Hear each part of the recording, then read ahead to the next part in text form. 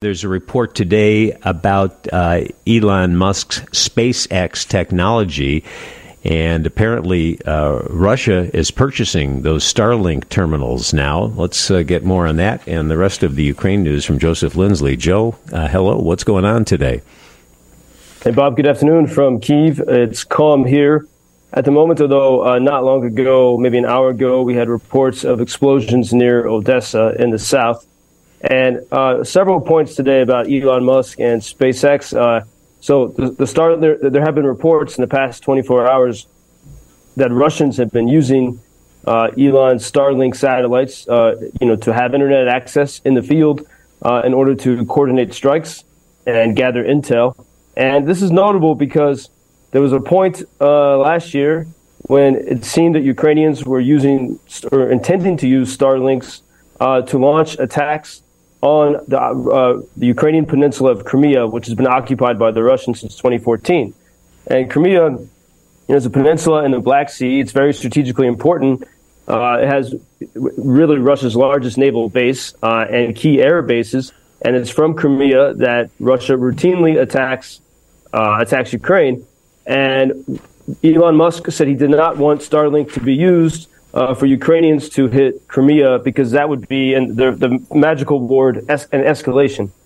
And it's a similar policy that we see from the White House. The White House has still refused to give Ukraine explicit permission to hit targets in Crimea. Ukraine has used weapons from the United Kingdom and some other countries very successfully to hit Russian assets in Crimea. And as we've talked about, in fact, they made it Crimea untenable for the Russian Navy. Much of the Russian Navy had to move to a port on mainland Russia.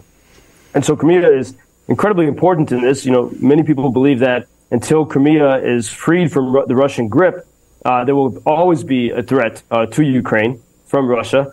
And so it's notable that Elon said, okay, Ukrainians can't use Starlink to attack Crimea, but when Russians are on Ukrainian soil, soil they have invaded since 2022, they seem to be able to use it.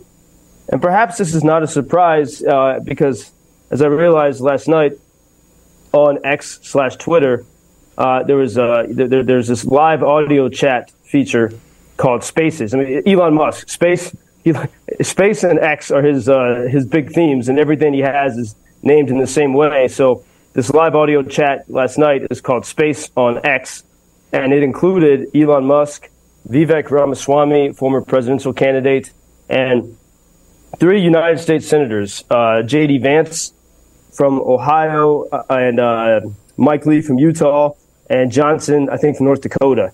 And I listened. I wish I could have spoken on there. It's supposed to be a very democratic thing, but so many people were listening. And the way they spoke about Ukraine, you have 3 United States senators. The U.S. Senate was designed by the founding fathers. They have 6-year terms so that they're not susceptible to demagoguery and the people, and they have time to study and to get things right. That's why the Constitution gives the Senate power over foreign affairs. The House does not have that power. They sort of expected demagogic stupidity from the House, but the Senate is supposed to be, it's a senior institution of our government. And to listen to those 3 senators speak about Ukraine, okay, fine if you don't agree and you have some ideological difference and you don't want to support Ukraine, but to speak in the way they spoke with total regard for what's happening. For example, J.D. Vance said, the senator from Ohio, also, he was the guy who his book became that famous movie, Hillbilly Elegy, which sort of launched his political career. And he said in this conversation with Elon and the other senators, he spoke about how extraordinarily stressed the defense industrial base is in a country.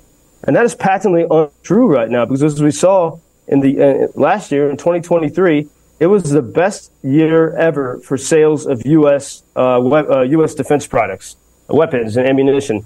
The best year ever. It's extraordinary.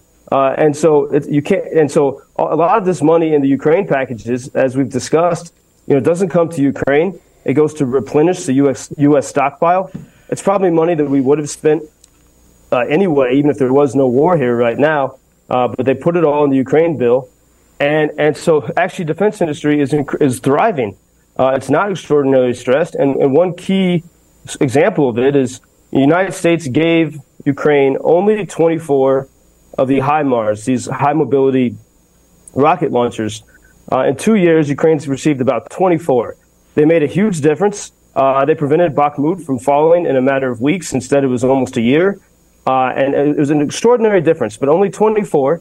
And because those HIMARS are so effective, the country of Poland, which is smaller than Ukraine and not at war, is buying 486 HIMARS from the U.S. in a $10 billion deal. So it's the best free sample. You know, it's like you give someone a cookie and they buy the bakery. It was extraordinary. And this is somehow missed or ignored by United States senators is truly it's disturbing and shocking. And moreover, we even sold F-16s to Argentina last year.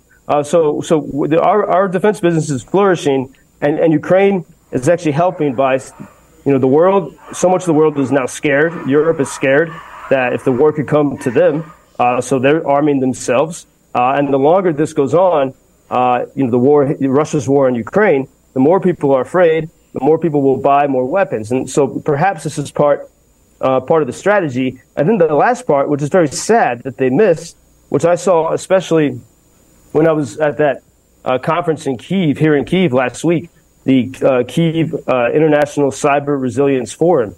There is so much amazing stuff happening here when it comes to developing defense technology, because Ukrainians have no choice. They have to innovate and sort of MacGyver with the tools that they have. Taking a $500 drone and doing things that actually make the U.S. defense industry pretty jealous, because the things that Ukrainians can do with a $500 drone, U.S. defense industry might sell for $50,000.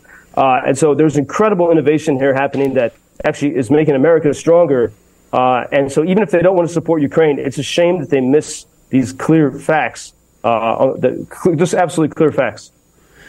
Joseph, while all of this is fresh in your mind, I think you should get to work immediately on an editorial and send it to the New York Times, the Washington Post, the Wall Street Journal, USA Today, and while you're at it, the Chicago Tribune and the Sun-Times, because you make some great points. And I will be thinking about your phrase all day today, demagogic stupidity. I don't think I've ever heard that one before.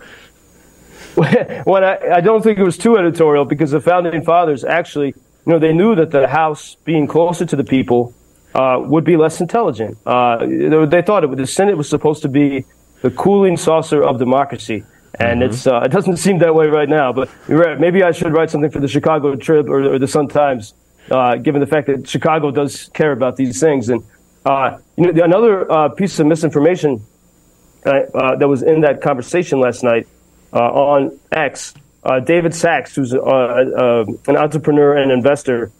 He also is from South Africa, like Elon Musk, and well-respected entrepreneur. And he kept quoting what Putin said to Tucker Carlson, that this could have been ended in the spring of 2022, except for one person. Allegedly, they say Boris Johnson encouraged Ukraine not to negotiate.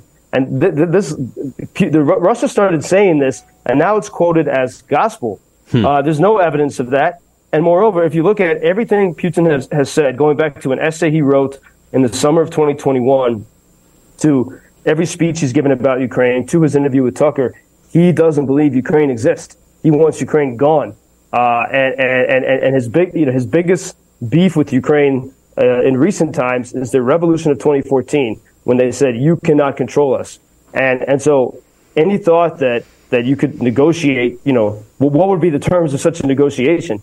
And then especially now, 2 years into this, as we've seen, the hellfire that Russia pours on Ukrainian cities. I mean, they've already erased a number of cities.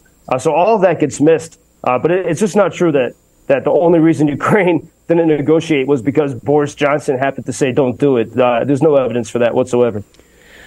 Joseph Lindsley in Ukraine, thanks for enlightening us again. Joe, we'll talk to you tomorrow. Thank you, Bob. Until tomorrow.